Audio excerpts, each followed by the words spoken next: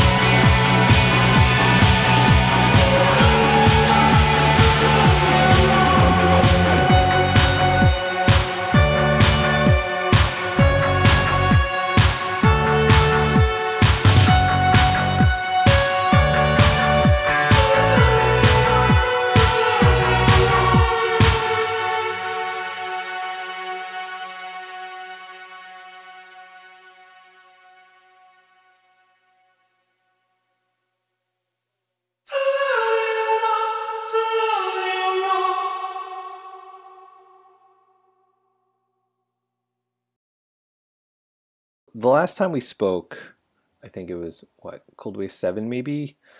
We were talking about how when It Will Come to You was built, it was basically a series of singles before they all combined into the album format.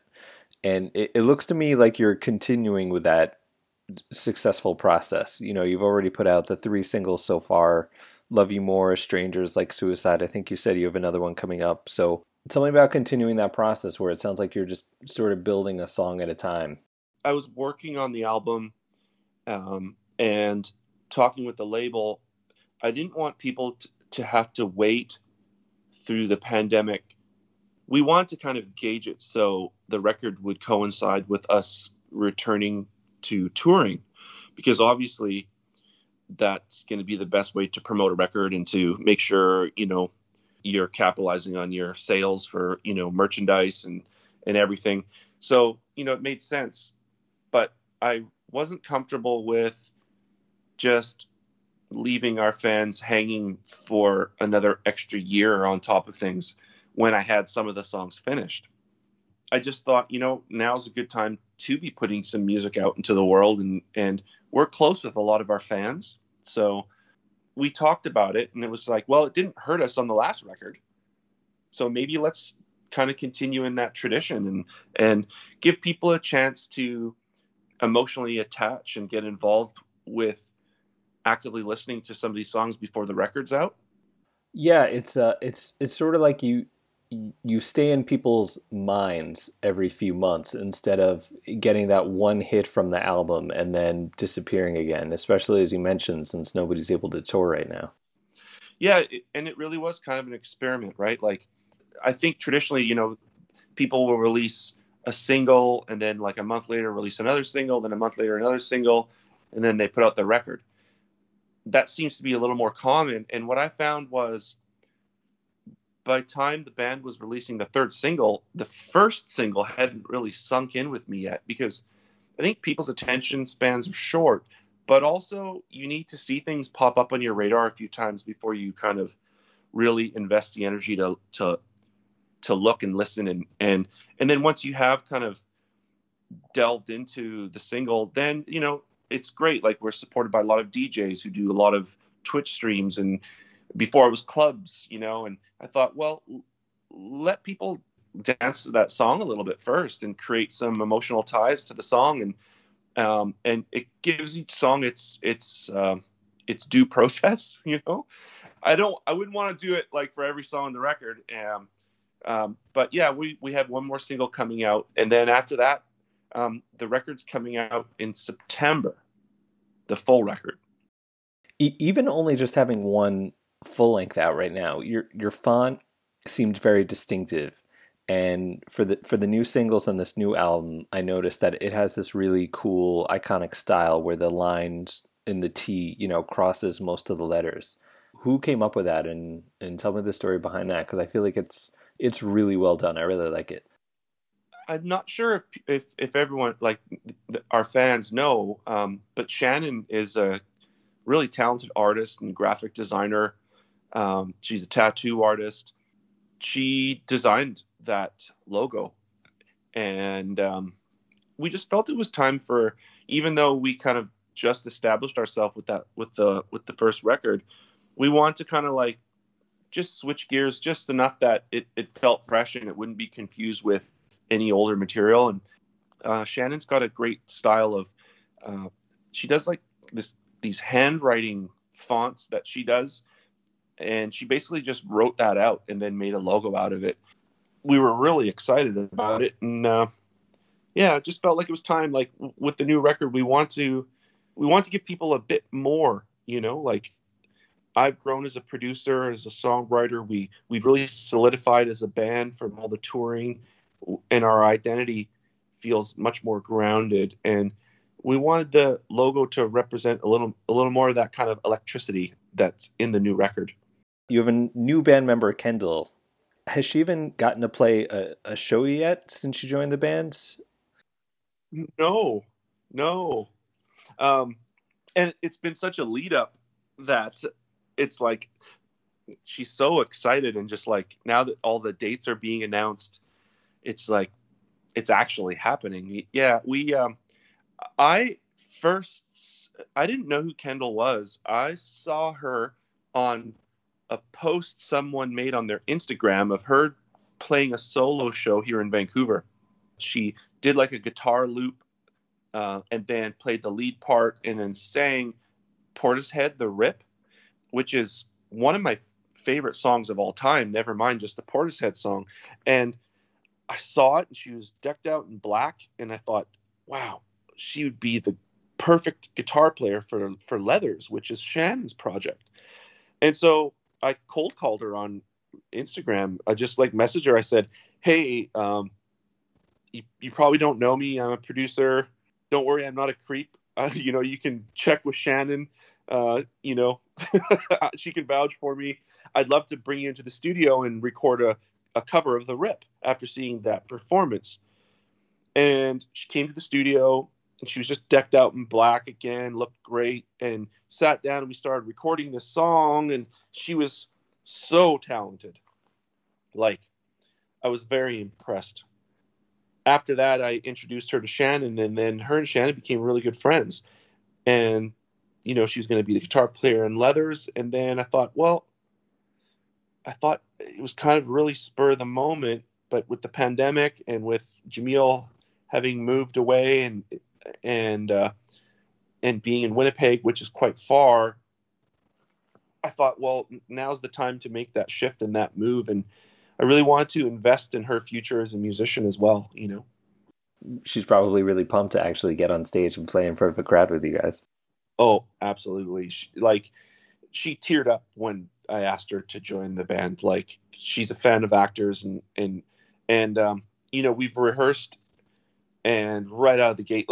So when she met Adam on set for the Strangers video, she literally showed up to do the video playing bass to this song, and she had never met our drummer Adam.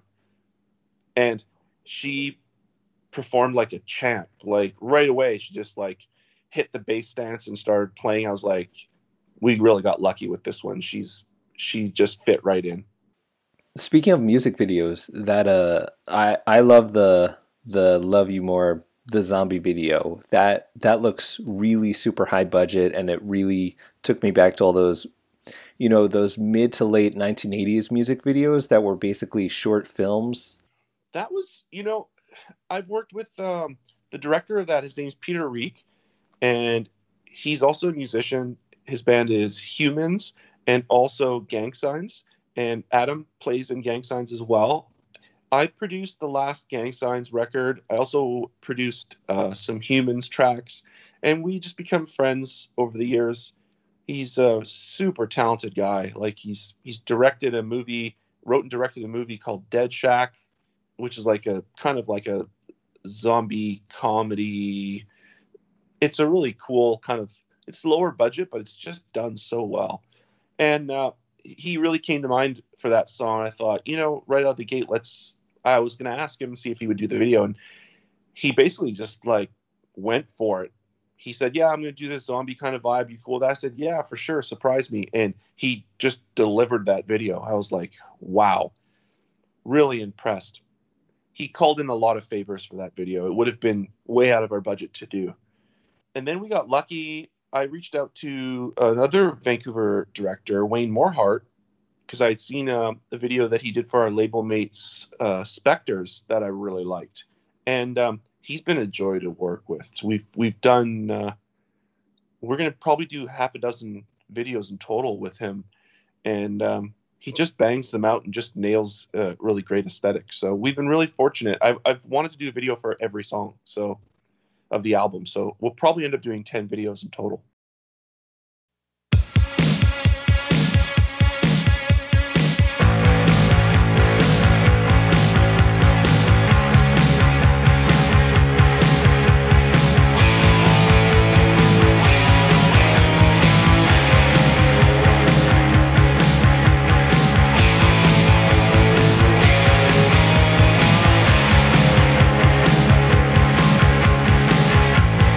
Darkest room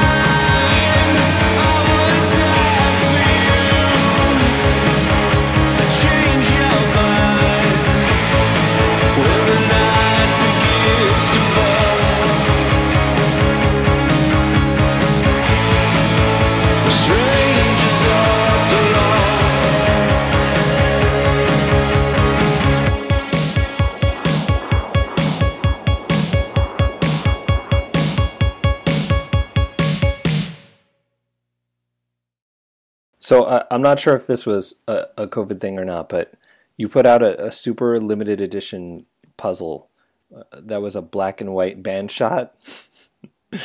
I by the time I saw it, that thing Yeah. was gone. That looks like a very difficult puzzle. Did you hear back from any of the purchasers if they were able to complete it, or what the time length was? Because that just looked impossible to me. Um, yeah, I've only seen. I think only one person's finished it, and they did it. I think like in a few days. Um, but yeah, no, it's crazy because we didn't realize there was going to be so much black. So it's like you know you've got the band, but then like probably a third of the whole border of the puzzle is just black pieces. So you just have to blindly fit these black pieces together. And it like I think it's like a 500 piece puzzle. Like it's no joke. We did the really limited edition. They sold out in like 15 minutes. It was very funny. I mean, I feel like that's one of the funnier fun things of COVID. But I mean, you guys had so much band momentum going into the beginning of last year. I mean, how painful was it for you guys to have to postpone all the? I think you guys were going to Europe and doing other stuff, and it just seemed like everything was really going well for you. So tell me about going into March last year and how much that sort of messed you guys up. The first few weeks, like the first month or so, I was kind of bummed out. I'm a big fan of modern English, and I saw the movie Valley Girl as a child, and the song "Melt with You" kind of it's probably the prototype like song of like what I would base an actor's arrangement around. Like it's been very influential to me, and the singer emailed me personally and was like, "We want actors to come out and do our North American tour with us."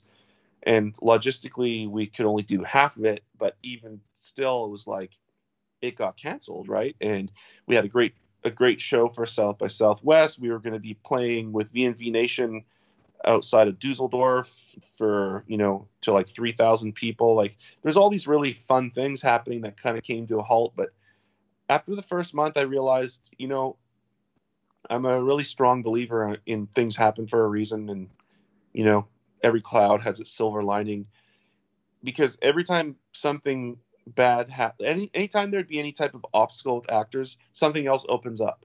So I basically chose to focus on the good and not the negatives of it. And so that's why we hunkered down, did the videos. I got to spend way more time on the record, which I think really helped me grow as an artist and as a producer, and the mixes. And I think that sophomore slump that people talk about, like, it's going to be the opposite with us. I think our new record is just going to be a really, really special time for us. So yeah, it was hard at first, and I'm not going to lie, we are itching to get back out now. But we were all in the same boat together, all the musicians, right? Like all of us came to a screeching halt. It wasn't just us. So for Cold Waves, you guys performed for the first time at Cold Wave 7 when Jason and Kelly went big, and they did the New York one, the Chicago one, the LA one. I was in New York and LA. I got to watch from your first song to the last song, watching everyone who weren't really sure of you guys at first really get into it. The smiles on everyone's faces. I managed to get a Cold Waves pedal print from Shannon when they were raising money during COVID. And this year, you're going to have your sister band Bootblacks on the same stage as the same night when they played last year when you guys had a conflict. So tell me about being part of the family and coming back to the stage this year. It's Jacek from Artifact Records. He had sent our record to Jason Novak before he had heard of us, and I kept on asking Jacek. I was like, get on Cold Waves. We really want to play Cold Waves, because when I saw Cold Waves being advertised the year before we played it, I was like, I said to the band, I was like, could you guys imagine playing a show like this? It would blow my mind. And then flash forward less than a year later, and Jason Novak calls me and he's like, hey, I just listened to your record for the first time about an hour ago. If I'm recalling correctly, I think he had just listened to it. He's like, I want to offer you guys a show. playing Cold Waves. But he was still, I felt he was kind of a bit gruff with me, and then I met Jason in person before we played our set. And again, like he was a little bit like, I didn't really get a really warm vibe from him. Actually, I was like, wow, this guy is pretty intense. But obviously, he's running a festival or whatever, right? So, and then we played. I get off stage, I'm all sweaty, and I was coming off the stage, and there was like a little stairwell to go to the green room, and I kind of met up with him in that stairwell, and he grabbed me and gave me a hug, and he kind of cried in my ear, and I thought he was mocking me. I thought, what the fuck? Like, he's saying like, oh, you guys were great. I thought he was being facetious, and like, and then the other people from the festival were like, oh no, Jay like literally started crying during your set. Like it really touched him. And I was just floored. I just couldn't believe it. And kind of after that, then we saw each other in Chicago, and then we saw each other in LA. And by the end of LA, it's just like, it felt like we were family. And him and his wife and his daughter, like, they've just been so wonderful. And it's like, I count them as friends. And it just goes to show, like, you never know what's going to happen. Right. Like, we were in LA, eating at his restaurant, at the Poke restaurant. And I said, you really have to get this band Bootblacks on the festival. And he's like, yeah, I don't know. I think I got everyone booked. And I was like, you can even ask my bandmates. I was like, no, Jay, you have to book Bootblacks. They're rad. Like, whatever you think they sound like on stage, they rip it up. They're pro. I said, there's a woman in the band you're representing. It's awesome.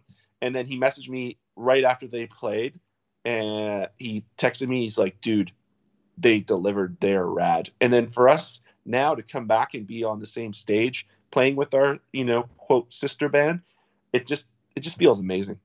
I mean, I also thought, if everyone keeps saying like the Bootblacks and Actors, they like to play together, they're friends. I was like, if they like each other, they got to be good. And I remember listening to the records and liking them. What was interesting? I first saw them at a festival in Portland. We played together, and I was at the merch booth, and I had seen them online because Barrett, the keyboard player, and I were roughly about the same height, and we both kind of had the same look at the time. Same kind of haircut, same leather jacket, everything. And we found out, like, people would be like, hey, nice set. They'd say to me after seeing Bootblacks, because they thought I was Barrett, or vice versa. It was really funny. But before I'd actually met them, I was at the merch booth at this festival, and then I heard them play. I thought, like, right away, my ears peaked up. I thought, oh, this isn't your generic, goth band or post-punk band. I'm like, they're doing something different. And I really liked it. And then I didn't really get to talk to all of them. And then we ended up playing again together for WGT in Leipzig in front of a massive crowd, and we shared the green room. And that's when Panther and I, the singer, started talking, and we kind of hit it off. And then I said, hey, we're going to be coming to New York.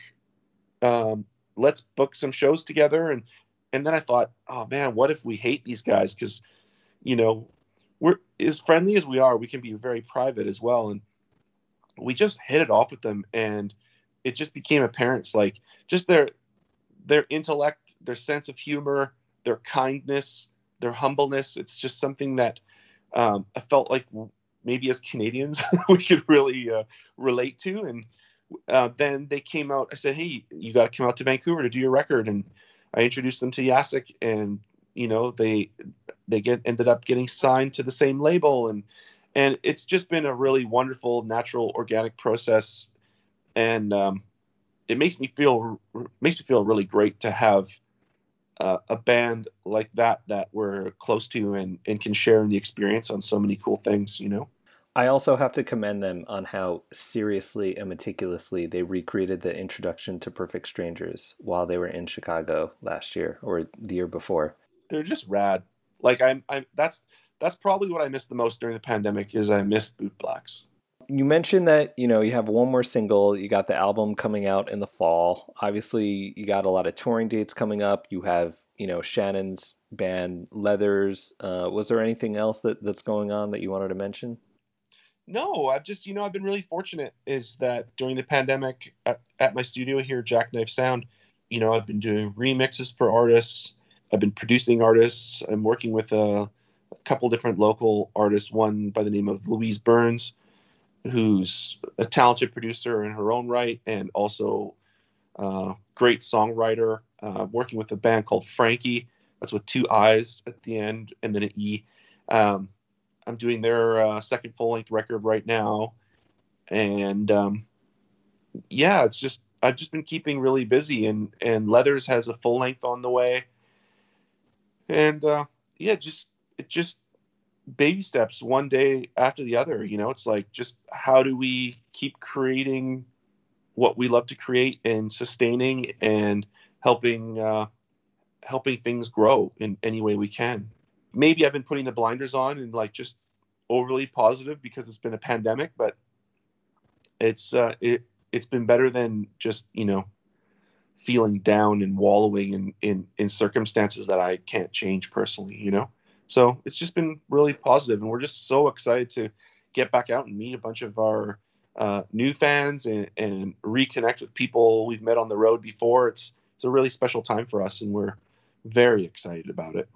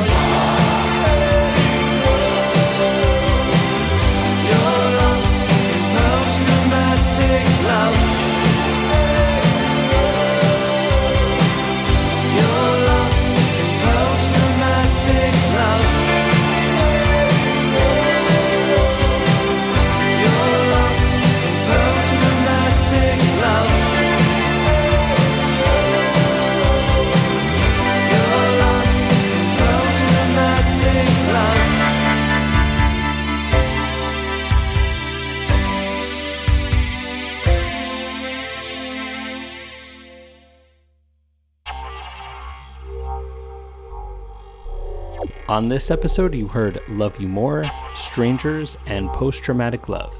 Actors can be found at actors.bandcamp.com.